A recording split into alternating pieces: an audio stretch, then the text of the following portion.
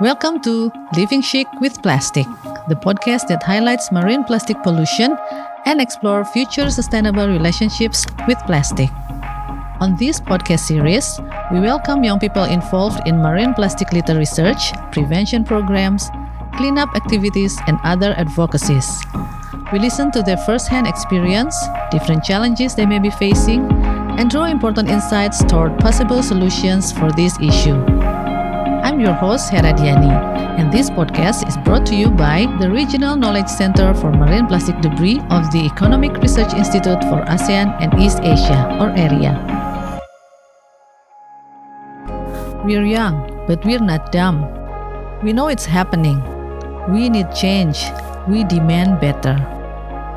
Those are the words of ecology activist Ralyn Satidtanasarn, or Lilly, during the die-in protest in 2019 in Bangkok. Along with 200 other young protesters, she joined children around the world rallying in a global strike for climate to demand government action against climate change. Lilly was only 12 years old at the time. Since she was 8 years old, Lilly is known in Thailand for advocating for the reduction of plastic use. She has been talking to government officials, corporate executives, and civic leaders about the pollution caused by single-use plastic. Lilly pedals Bangkok canals, picking up rubbish, and she convinced a supermarket to stop offering plastic bags for one day every week. With Thailand the sixth largest global contributor to ocean pollution, she says, "I try to stay optimistic, but I am also angry. Our world is disappearing." I'm here with Lilly right now talking via Zoom. Lilly is currently in California for her studies. So Lilly, do people still call you Greta Thundberg of Thailand? And how does it make you feel? Are you annoyed or are you proud or anything? Yes, in fact, my friends still call me that to this day, and it's more so as a playful nickname, if anything. But I'm not so much annoyed with it as I was in the past. Now I've grown to understand why they call me that. It's mainly because there aren't many youth activists as well known or outspoken as Greta Thunberg. And I feel as though people will like to categorize, so it's easier to know what I do and what I'm fighting for by comparing me to someone like Greta Thunberg. But I assure you, me and Greta Thunberg are very different people. We have different methods and different ways of doing things, but we both have the same goal in protecting our youth and fighting for our future. Great. So you've been advocating against single-use plastic since you were very young, 8 years old. How did you become aware of the environmental issues? Was it the influence from school or from your parents? I think many aspects of my life had led me to become more aware of the environmental issues around me. Many factors being my parents and, of course, my family, because we've always been very environmentally conscious people. But I also think it's just because of living in Thailand and in Bangkok, where you walk out on the streets and you can see single-use plastic just littered everywhere.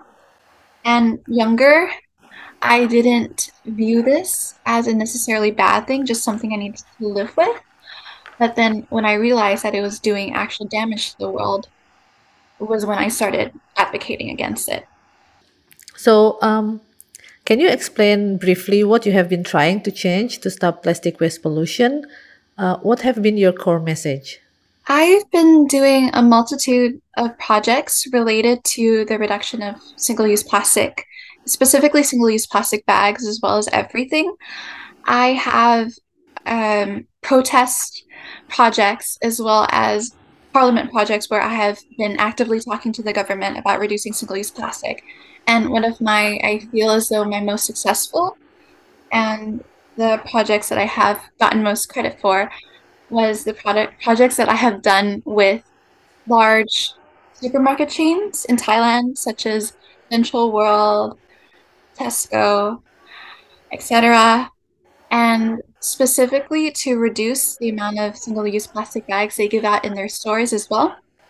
But now I have been more environmentally conscious in terms of climate change and waste management as well. So I've been dabbling in everything and making my way into trying to make a difference as well. And I feel as though my main message is to basically start change, to stop talking about change because there's only so little talk could do, but more so pushing forward and taking that step because nobody wants to be the last to change.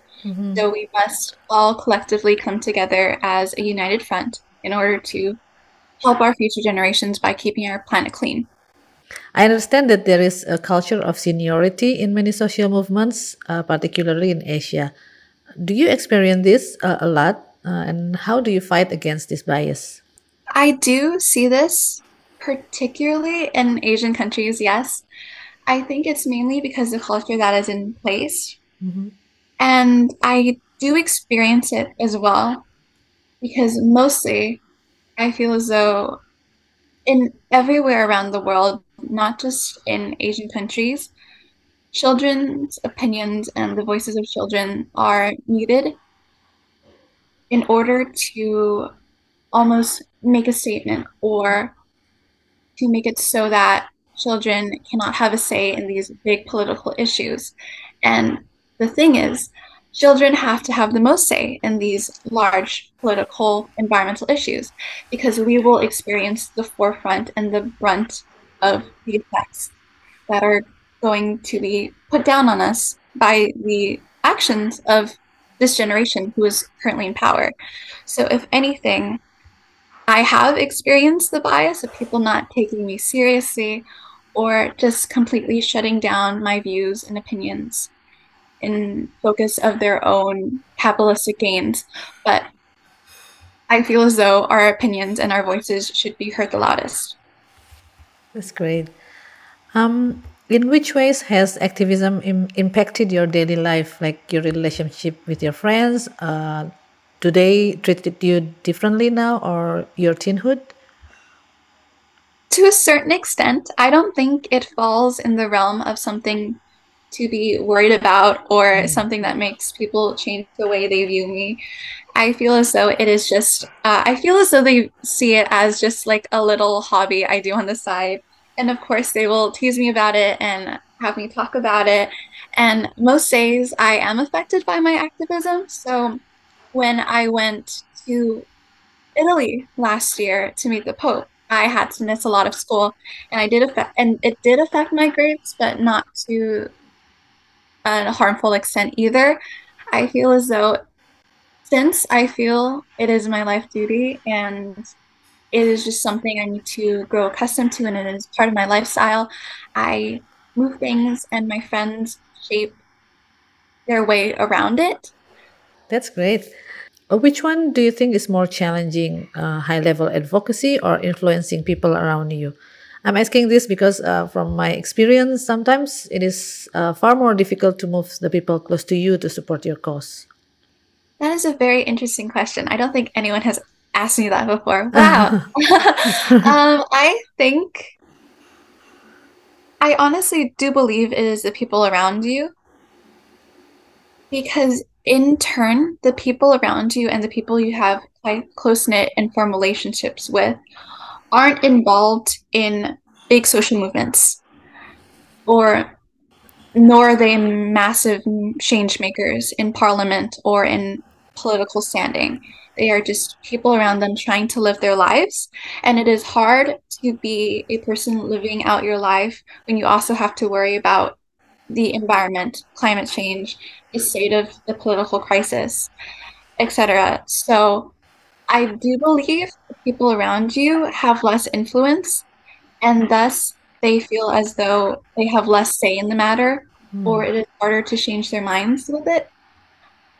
But in the end, the people around you should have the most power in terms of what we do and what we say, because of course we are going to be affected the most.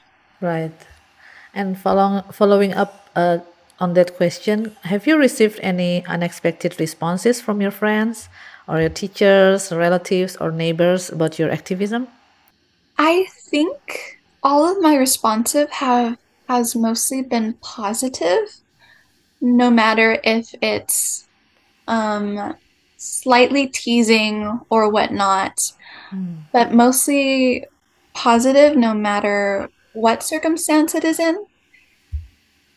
Even though I may have some conflict with people in terms of my viewpoints or anything, it's mostly positive and they view it as a good step forward in not only the sake of the world, but in terms of my future as well. It's been 3 years since Thailand have started to implement the plastic bags ban in supermarkets in January 2020. How do you observe the implementation in the past 3 years? I would say it has been rocky, if anything, especially with the rise of COVID. People have reverted back to using single-use plastic because it is more convenient. It's quote unquote safer, even though the virus stays on plastic for 3 days longer than any other material. But right now it has been just increasingly hard due to the state of the world and whatnot to implement environmental sustainability, especially into companies and supermarkets, and people are more preoccupied and worried about their health than anything. So, what do you think is the biggest obstacles or challenges in reducing plastic pollution? I believe the biggest obstacle in terms of reducing plastic pollution is our innate mindset that we have created for about 100 years now of consumerism. So we've basically gone into stores, we've bought things, we take it home, and we throw it away after it's done. And this has basically been increased and highlighted to the extent where we have now single-use plastic, where we just use it and we throw it away. Where now the life cycle of everything we currently own is linear. So once it's used, once it's done, we throw it away. And innately, that is very harmful because what happens to the products that we throw away? It's not like they disappear. They're going to go somewhere. They're going to go to landfills and whatnot. And now that we have this very consumerist mindset that we can't seem to shake out of, every aspect of our life is filled with consumerism. So it's going to be very hard to tell people to stop using certain products or stop doing certain things and to basically tell them to switch their lifestyle for the betterment of the planet. But they've grown up in this lifestyle, so it's particularly hard to change it too. Okay.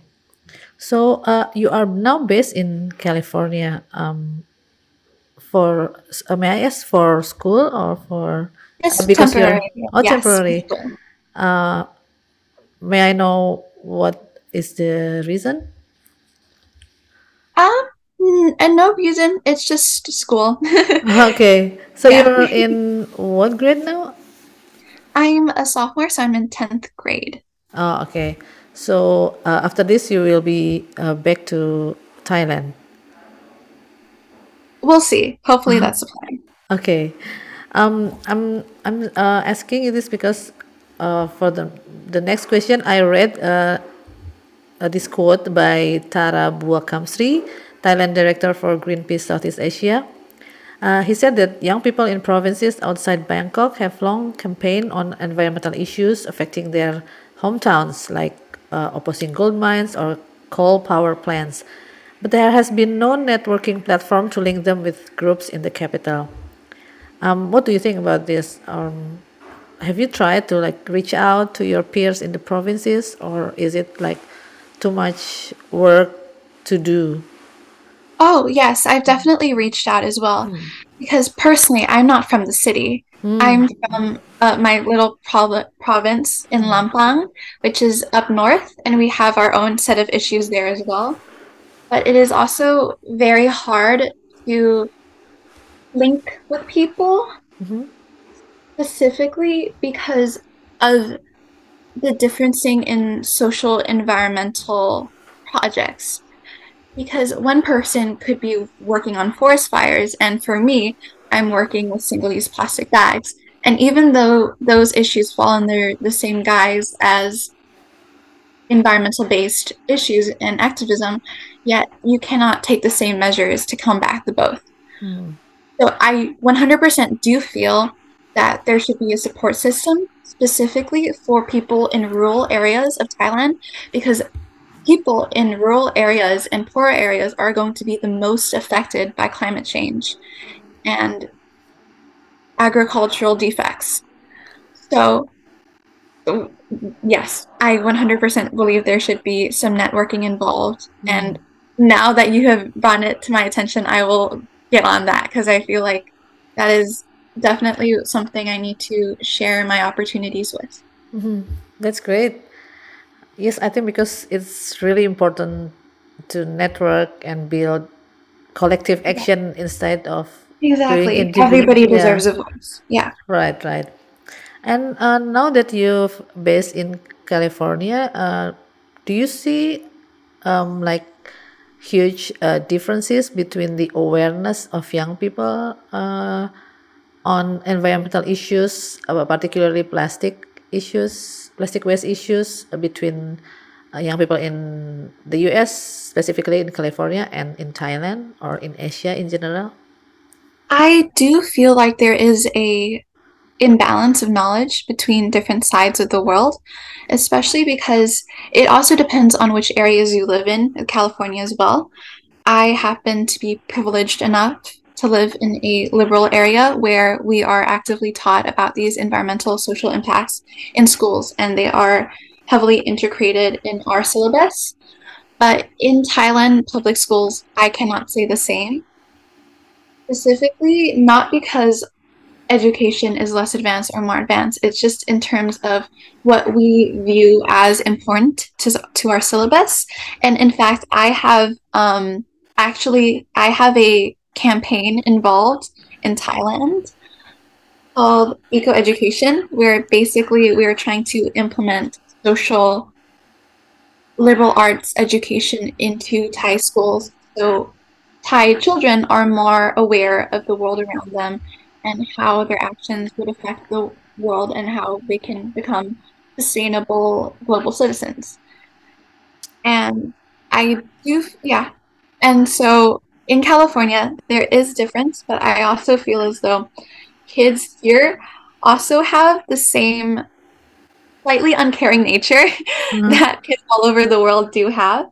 So I think it is more so how we choose to raise children to become more environmentally mindful, if anything. So, you've been involved with Economy of Francesco, a worldwide movement convoked by Pope Francis, whereby young people aim to change the current economic models and craft a future that is more inclusive and just. Could you tell us more about these activities and your role in the movement?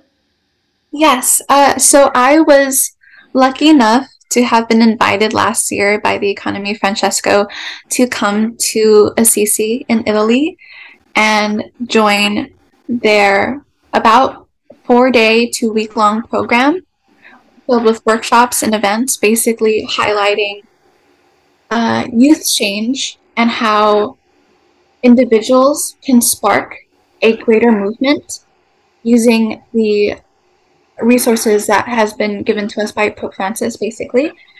And yeah, our mission is basically to raise the voices of people around the world, young people, and people who deserve to be heard. Do you have any suggestions or tips for teenagers your age who want to follow your footsteps but like don't know where to start? Wow. I would say just to take little steps. You don't need to walk on the steps of Parliament holding up signs. Just anything from thinking or saying that you don't want to use a plastic cup today or bring your own water bottle instead of getting a plastic water bottle, or even reposting a March date or going to a protest yourself could be a small step forward. It doesn't need to be big change for it to be meaningful change. So, just by taking the first step, changing your mindset and becoming more aware of the world around you would be the best step and first step in terms of creating a better generation. Thank you, Lily, for the wonderful talk. You are such an inspiration.